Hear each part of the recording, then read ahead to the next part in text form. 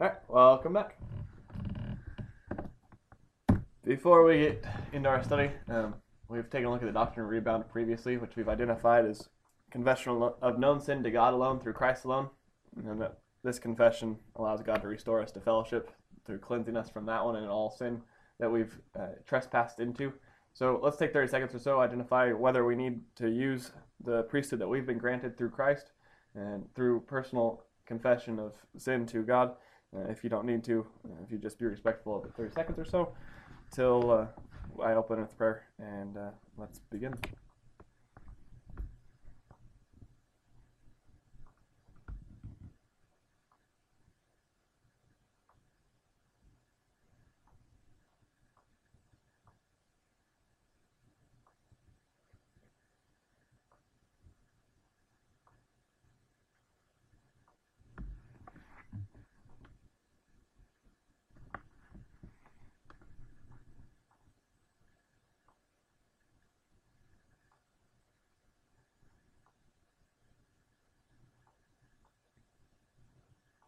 Heavenly Father, thank you for your grace and the word of truth, which guides us into your plan of salvation and drives us through a spiritual maturation process that you've developed to be dependent upon you in all things.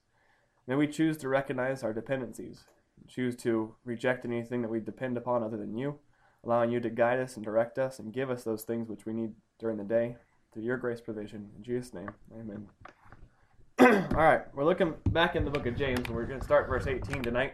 But just as a quick reminder that we're looking at this concept of true spirituality in the book of James, and right now we're taking a look at that as evidence through faith in action, or in other words, your dependency producing an action. When you depend upon something, it has to produce an action. So true spirituality, the first evidence James gives towards that is having faith that produces action, and that's again a dependency in something to accomplish an act.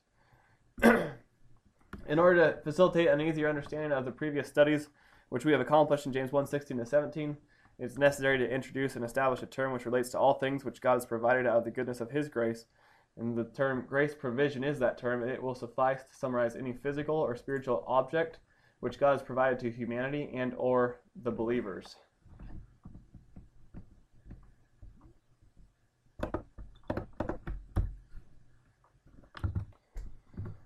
So this term grace provision, we're going to use this hopefully a lot more often. It'll save a lot of words for me in trying to explain a couple of things. But here's a couple of things that we've already seen thus far in our study of the book of James chapter 1. He's identified the mechanics given to believers by God and his grace, which are necessary for the defeat of temptation within their lives. Some of these things I've included in verse 17a, the identification of God as being the source of good things given and complete gifts. In 17b, the lights which God has created, the sun, moon, and stars, as examples of God's merchandise, the product that he produces, and the quality of it. And number 3, in verse 17c, the immutable and uneclipsable character of God.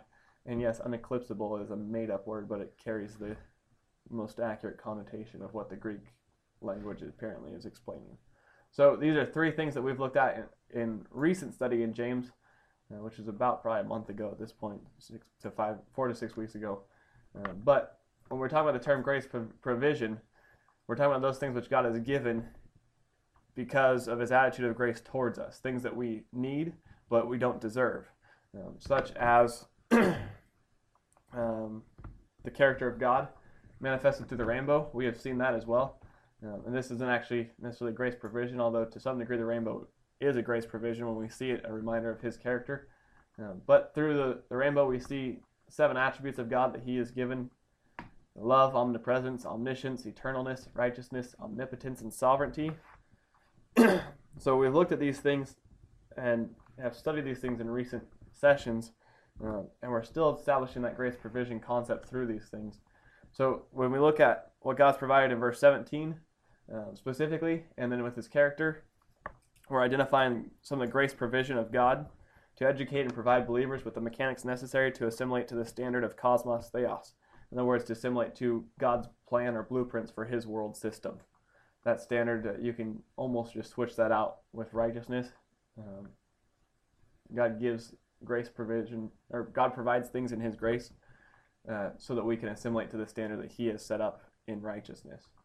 So grace provision then refers to anything which has been given by God to humanity or believers for the purpose of his will towards either party. Anything that God has granted us to be used as a resource or to be, any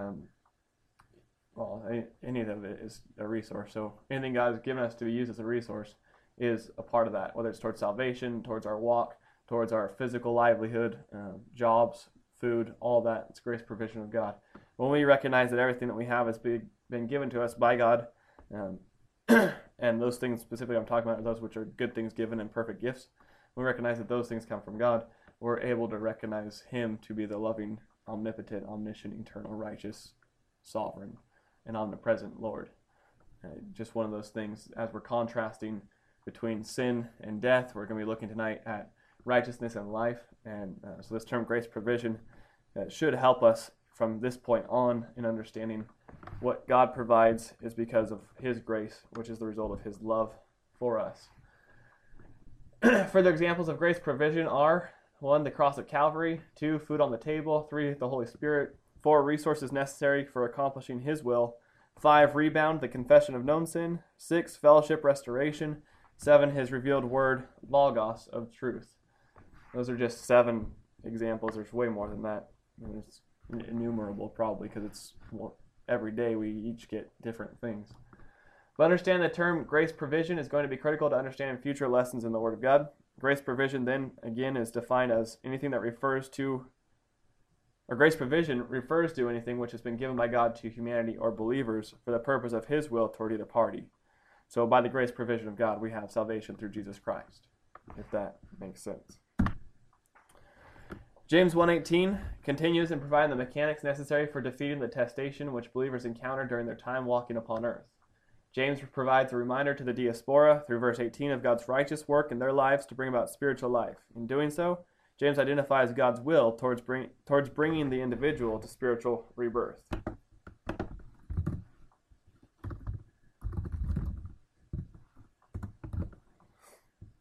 Any questions on the grace provision part?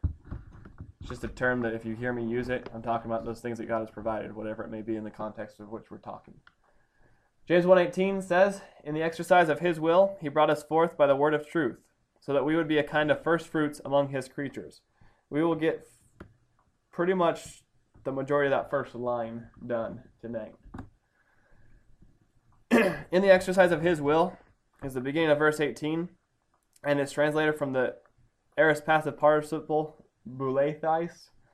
As a participle, boulethais is a hybrid between the Koine Greek adjective and verb. It therefore possesses a few grammatical qualities of each, the adjective and the verb.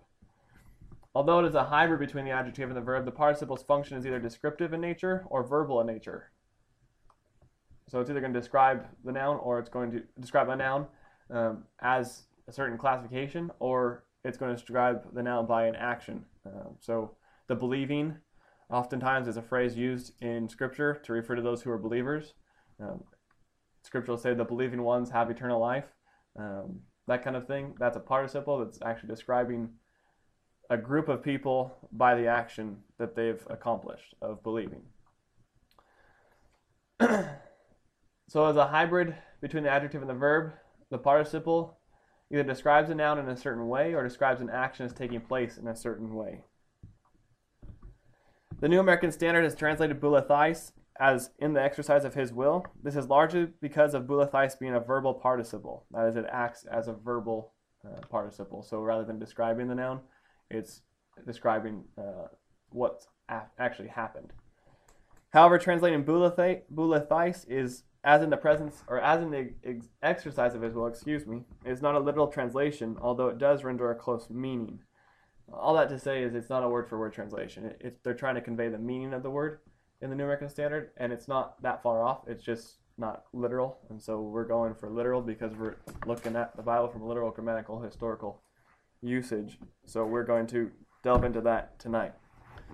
Boulethais is from the verb boulamai, and it refers to the action of willing something to occur.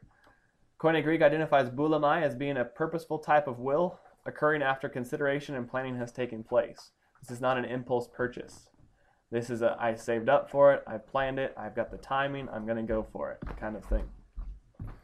In fact, James had at his disposal another term for willing in Koine Greek, thelein. but chose bulimai instead. The difference between the two words, both of which refer to the willing of an individual to accomplish something or behave in a specific manner, is identified in the moments leading up to the willing itself. Prior to willing, an individual either plans out their actions or responds to impulses. Such is the nature of the difference between bulimai and thalain, respectively. Bulimai is the planned, thought-out implementation of an individual's will.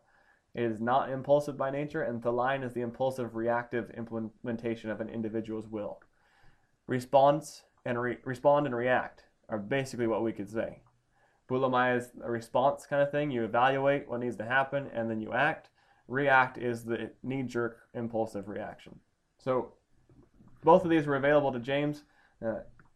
He chose bulimai, and under the premise of James's usage of bulimai as being inspired by God, the understanding James creates is that God planned out and considered thoughtfully what he has willed in verse 18, as opposed to merely reacting impulsively.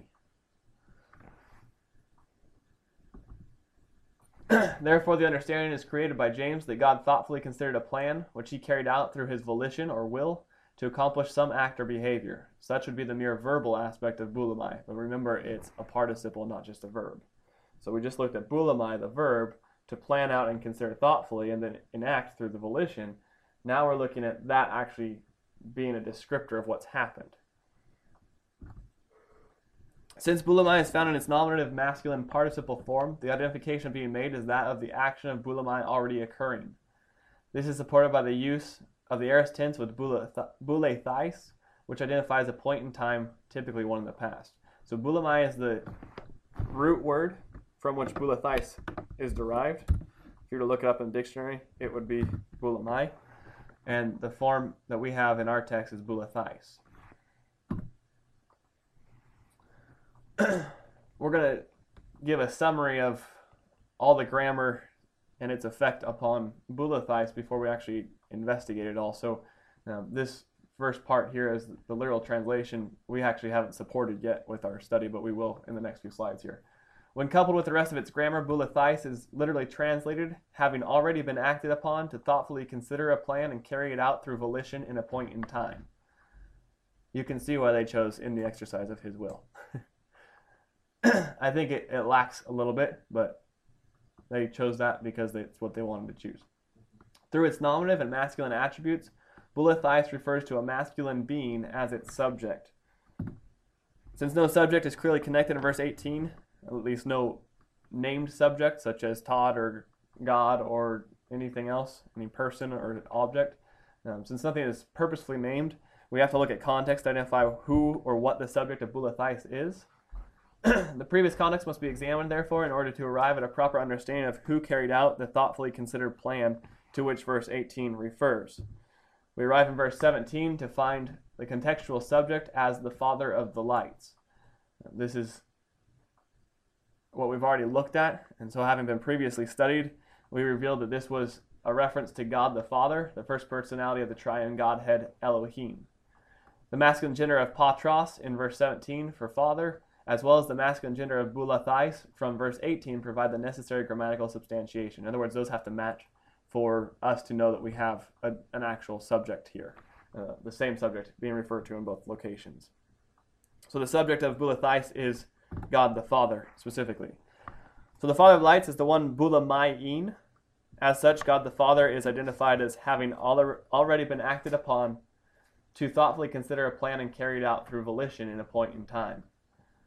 That may raise a question or furrow brow with the acted upon part. We will get there, and you'll probably ask the question again, and it's a valid question, but there's a valid explanation for it as well. Since God's sovereign and omnipotent, who can act upon him? What can act upon him? We'll explain that in just in like 20 slides. What is it James declares that God has carried out with his bulimai-in, which is fun to say. We'll find out in a few slides. Furthermore, as we look at boule thais, it's passive, which identifies that the subject was acted upon to perform the action of thoughtfully considering a plan and carrying it out. We're going to get right to that question first thing. Since God the Father is the subject, the indication is that he was acted upon to consider a plan and carry it out by something. The fall of man is the likely occurrence which candidates adequately as the event which which caused God to consider and implement a plan, although it does not speak into his omniscience. In other words, at the fall of man, God came up with this plan. Now he's omniscient, right? So how can an omniscient God make plans? He already knows what he's going to do. He already knows what's going to happen.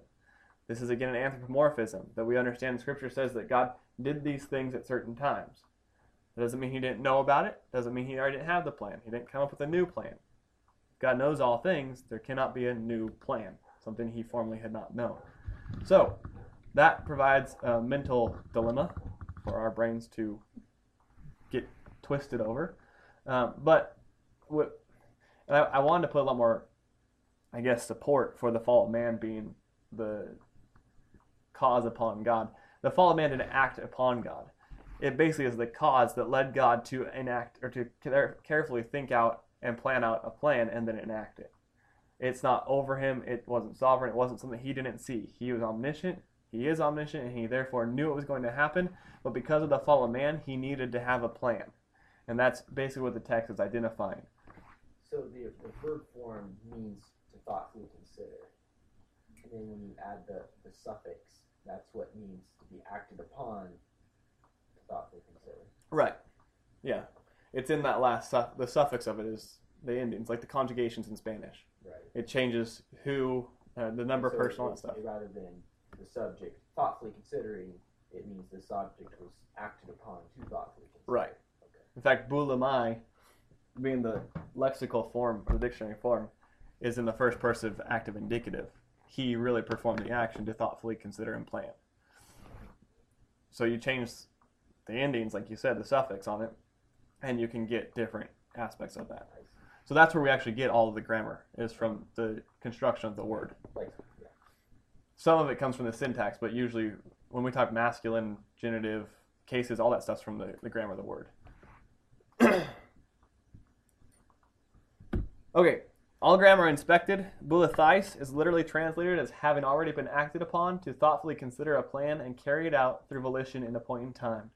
In the words of the fall of man, God knew in order to carry out his plan for humanity as glorifying him, or the purpose for humanity to glorify him, he would need to provide a savior that would then allow spiritual rebirth so they could actually glorify him in their actions and operate righteously. So in that sense, the fall of man acted upon God to start this thought towards considering a plan. Now, again, God's omniscient. So how do we deal with, does that mean that the fall of man occurred and then God thought of the plan? Or God knew the fall was going to occur, he already had the plan, he's always had the plan. It's again one of those mental mind warps that we have a hard time figuring out because we are not infinite. So in a way, it's God acting upon himself. Yeah. The other, and I should bring that up. The other option that you could have is his character. Just like a loving God cannot choose not to create someone because of what they will do, because that's not love. As at least identified by the Bible, is if love is self-sacrificial, then and it's given regardless of the response it receives, then a person's actions wouldn't dictate. You guys following that? Yeah. Okay, I lost it.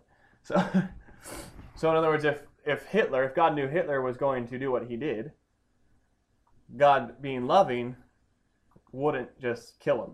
He has to give Hitler the choice, the chance to choose what he's going to do. And yet, by being righteous means that he holds him to a standard that he holds all of us to as well. You may have actually been asked at some point, and if not yet, you may. You may be asked what an ethical decision would have been with abortion in Hitler. Apparently, according to a rumored story, as far as I can tell, I haven't documented it at all. Hitler's mother almost went for an abortion, and then the doctor talked her out of it. Well, people have said, well, if they'd gotten the abortion, look at all of it would have saved. Well, it still defies love. God may have allowed it, but a loving being does not and will not act upon a person's volition. He may change circumstances, and that's clearly what we see in God's actions. Go ahead, Jim. But I guess he won't act upon the volition, meaning he wouldn't. He won't cross the volition he set up. I see. Meaning, right. I'll still have the ability to make the choice, but like say I want to commit suicide. I don't. for the record. That's All right, okay. I'm very happy with the way things are right now. Yeah. Talk to me in about 2 weeks after Riley's here, hopefully, and we'll see what it goes on. No, but Whether you are or not, then you shan't. yeah, it's a good term for it. But if I wanted to kill myself, I put the gun to my head, pull the trigger. That's my volitional choice. God won't stop me from pulling the trigger. He may cause an earthquake to knock the gun out before I pull the trigger. He may cause the bullet to skim around my head. That's happened before. He may cause the gun to jam. So God always, and if you look at Scripture, He never overrules the volition of an individual. He never interferes with the choice of the individual's ability to make a choice. What He does do is He directs circumstances and causes circumstances so that you can make the choice, but it's not going to matter. That kind of thing. Make sense? Yes. So I don't remember the guy's name, but when the donkey, Balaam. right? A perfect example. So God did a lot to stop him, but ultimately he didn't. He didn't change the decision Balaam made for himself. No. Yeah. But the circumstances became very. Difficult. Yes. Yeah. And a loving God cannot interfere with the choice of an individual. He has to let us make our choice. He can interfere with the consequence or the outcomes of it, and will, because He's righteous and loving. But being loving and righteous, He cannot interfere with our choice that He gave us to begin with. Just one of those things. Go ahead. So we're talking about the Hitler and the abortion. So if I guess I'm trying to think of an example. So what you're saying is, in the times in the Old Testament, when God punished, He was punishing for past deeds, not limiting the potential for the future. Right. He always judges what has been volitionally accomplished, not what is going to be volitionally accomplished. Like the judgment of the Canaanites. Why was Israel enslaved in Egypt for 400 years? Well, because the people in Canaan, the Amorites, their iniquity hadn't been made full yet. It hadn't come to that completion. But when it reached that point, God used the Israelites to judge the Canaanites. The Amorites, Canaanites, the same Just people. like He used Babylon to judge everybody else, and Persia to judge Babylon. Right. And then all throughout history, all of Israel's nations judging them and them judging nations and all that stuff. So yeah, He won't hold us accountable for things that we haven't done yet. Does that make sense?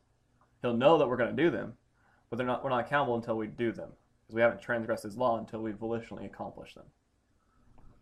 And if we're saved, it doesn't matter because our sin is charged to Christ, all of it, past, present, or future. And its penalty is paid for, so all we have to do is restore our fellowship through rebound. And he's good. We're good. Doesn't give you license. It's just for the past. What's that? Punishment is just for the past. The grace is for the future. And Sure. Is that a quote? Saying, right? Is that a quote? Oh no, I thought you were quoting someone. I was like, okay. No, that was No, judgment is for judgment is for the past. Grace is for the past and future. Yeah, we're not judged for future acts until we've accomplished those acts. We can't be held liable for them yet. That's not a just God. It's like Minority Report, which I don't recommend seeing. It was a weird movie. Yeah, I don't recommend it. But all that to say, because of the fall of man, rather than not creating man because God knew that we would sin and fall, He gave us volition, gave us a spirit, and then came up with a plan, or had the plan, depending on how you want to term that anthropomorphism for an omniscient God, that would allow us to once again be spiritually born by our own choice again.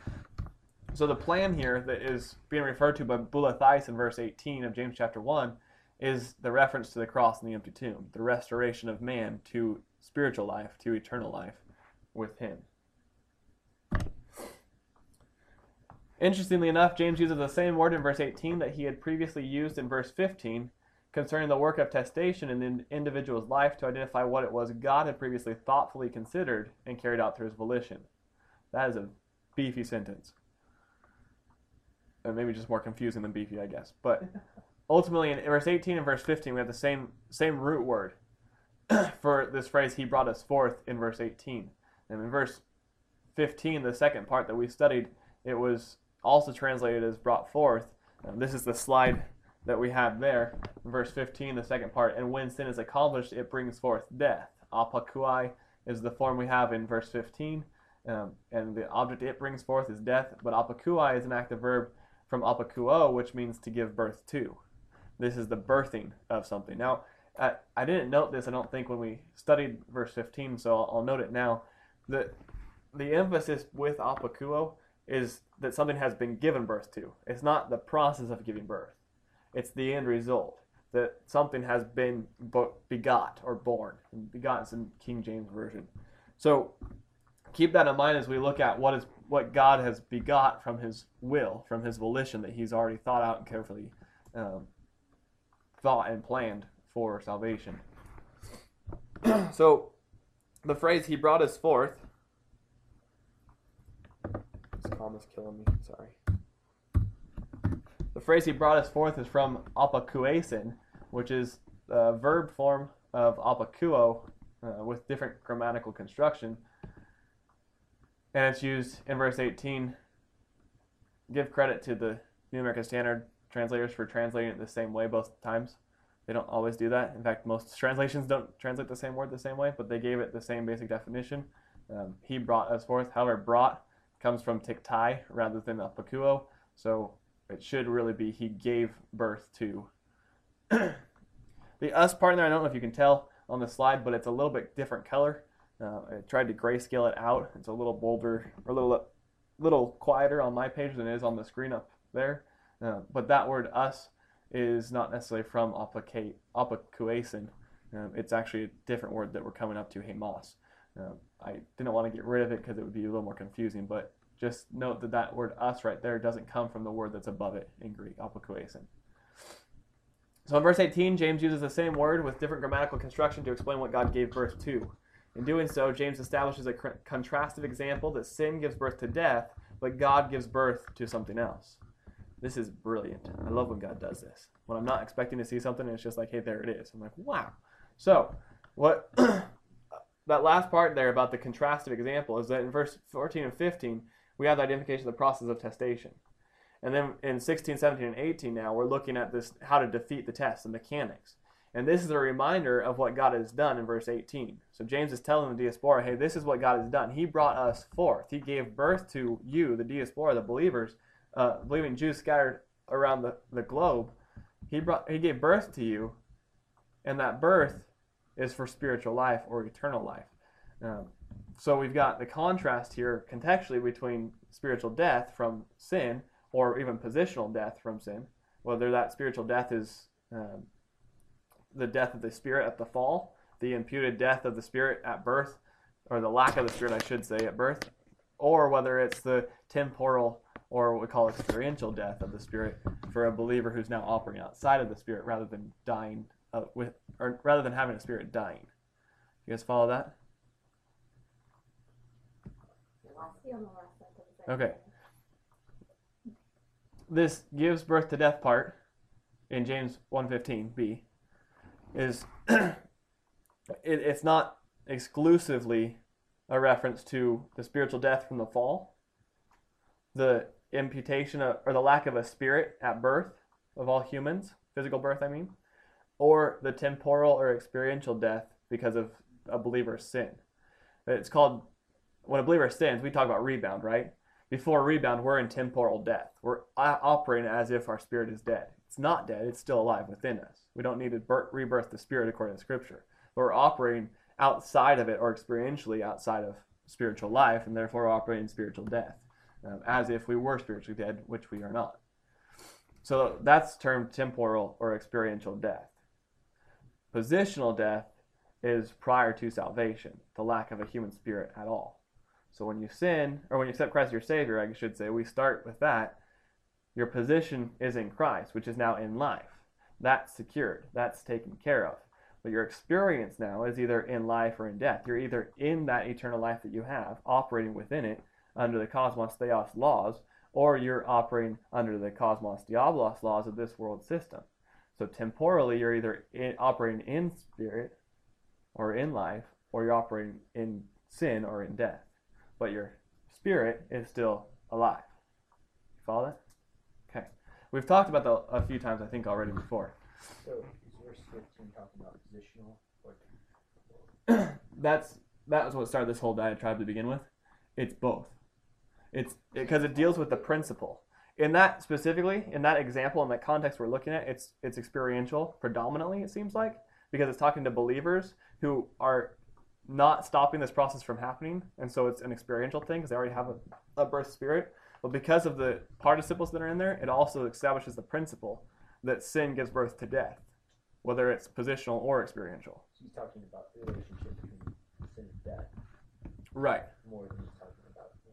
Right. So and the focus then is really neither on positional or experiential, but more on the principle, the law that sin gives birth to death.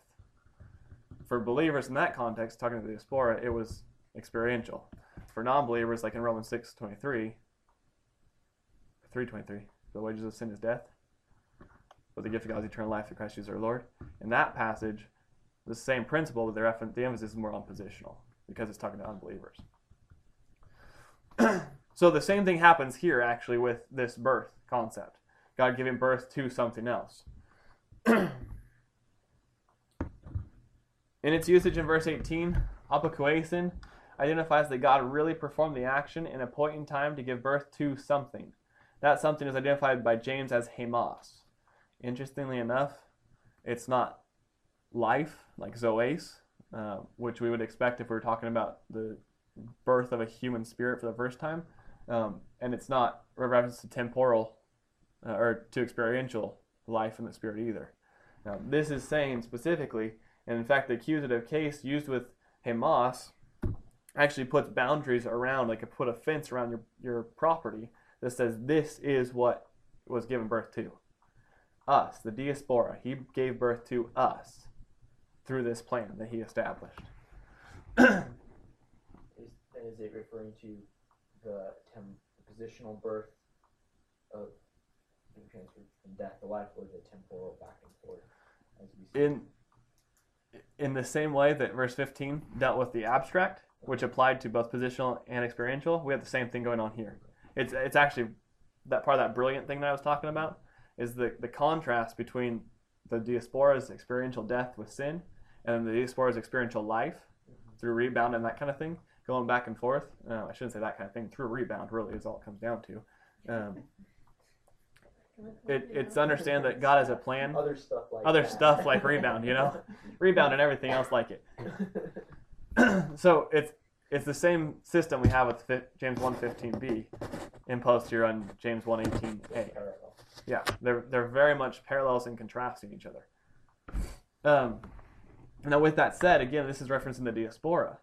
So he's emphasizing first and foremost that they were made alive, they were given birth to through the positional truth of God's word, through the concept that God set this plan up to restore humanity to spiritual birth because of the fall. So that's talking about cross and Calvary.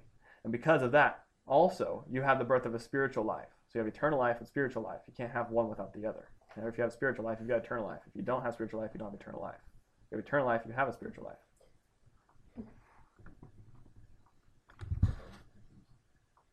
I thought spiritual life was for believers. Yeah. People in hell don't live eternally. They live eternally, but it's not eternal life, it's eternal death. And that they understand that comes in from the differences between thanaton and zoes. So eternal life doesn't mean perpetual existence. Right, eternal life actually the phrase refers to the quality of life that is existence in eternity for those who have eternal life. Right, so life isn't meaning existence, it's meaning right. existence, and eternal death is meaning that existence. Right. Yeah, eternal dying state or eternal living state. Yeah. Eternity refers to that time period, definitely. Yeah. Good clarification. Hemos is the accusative first person plural of ego. Ego means I, and is the first person singular personal pronoun of Koine Greek. Since hemos is a plural version of ego, it literally means we. It's translated as us to help with some of the English understanding. You can translate it that way too. That's part of the second person or the first person plural. So here, the inclusion is that James is talking about himself and the diaspora, us. God gave birth to us through this plan that he that he considered and thought out and then enacted. So the usage of hemos here is in the accusative case, again, putting boundaries around the diaspora and James, because that's who he's talking to specifically. That doesn't mean it's exclusive of everyone else. All those who choose to believe upon the salvation plan that the diaspora believed upon will be saved also. So, but in the context of what we're talking about, he's talking specifically to the diaspora. So that's where we get the us concept. You can just transfer that right to you because if you've accepted Christ as your Savior, it is also a part of you. You are in that boundary. Because of the accusative case, hemos identifies that we are given birth to by God. This is translated into English as us for the sake of English grammar. Having completed the participle, main verb, and its direct object, there is an important distinction which needs to be identified before proceeding.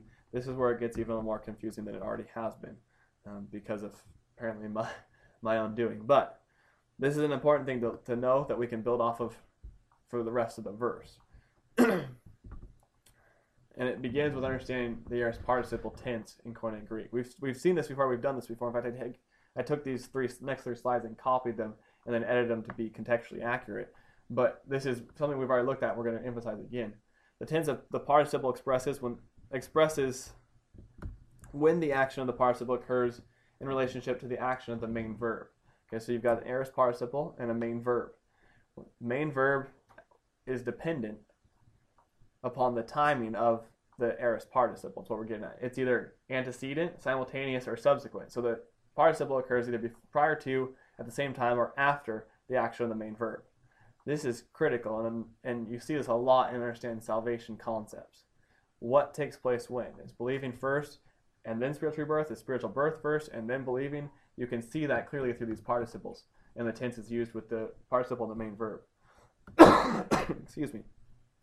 When an aorist participle is used as a verbal participle, which is the case that we have in James 1:18, it identifies antecedent action in relationship to the main verb. That means it is accomplished prior to the action of the main verb. Our participle in the New American Standard was translated in the exercise of his will. In the exercise of his will. I forgot that had a little animation on it.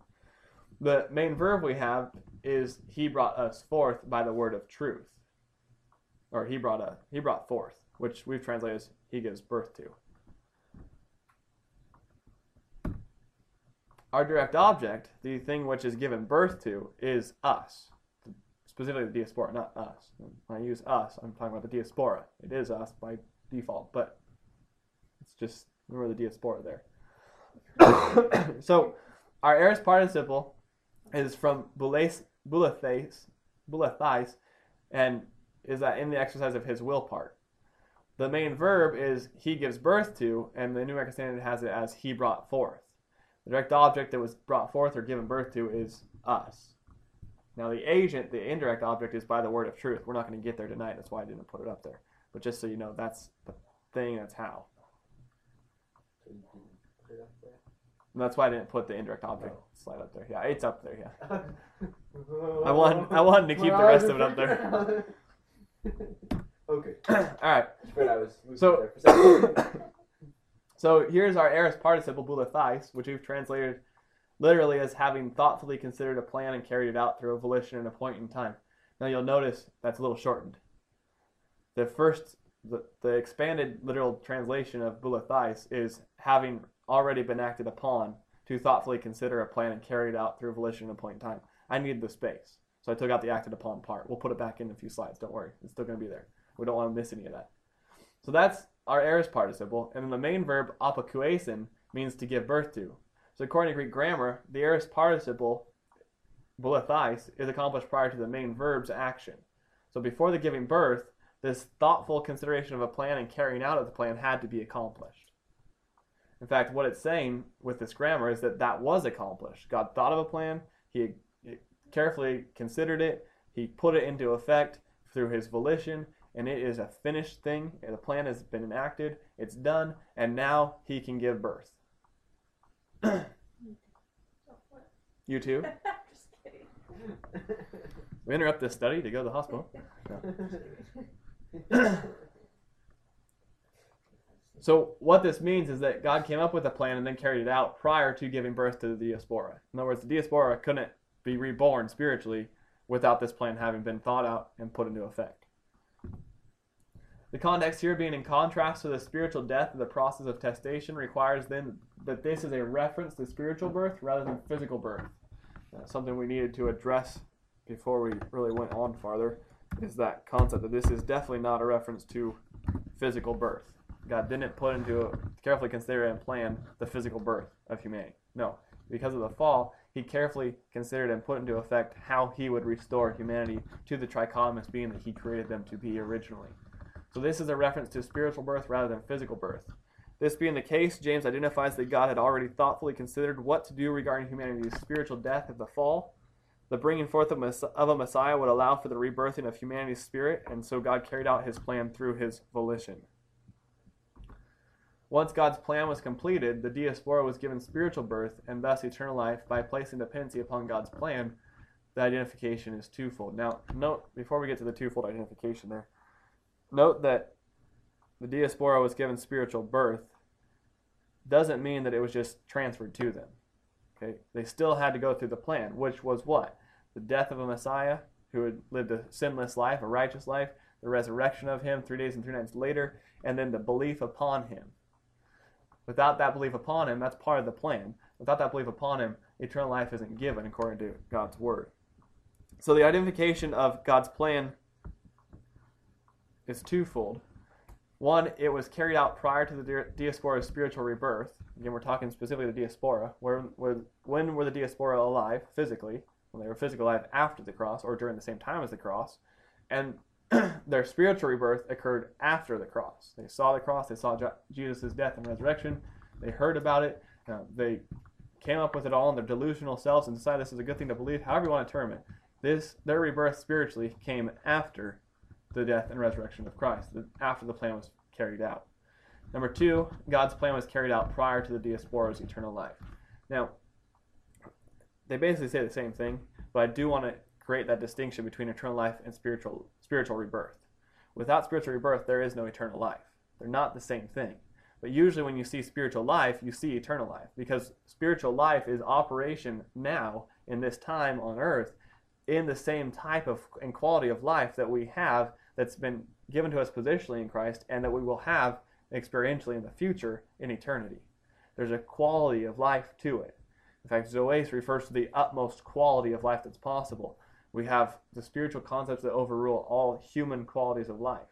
Cosmos Theos, if everything works the way it was designed, there's going to be a huge quality of life upgrade there. There's no conflict. There's no chance for pain. Nothing if everything's working the way it was designed to. So when we talk about eternal life, we're talking about the life that we have in eternity because of Christ. Without God's plan being carried out, that eternal life isn't there.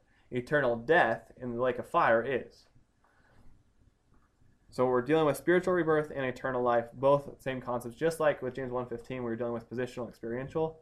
We're dealing with that same concept here because we're dealing with a participle that is a law of cosmos theos that identifies that God's plan had to be completed first before rebirth was made available.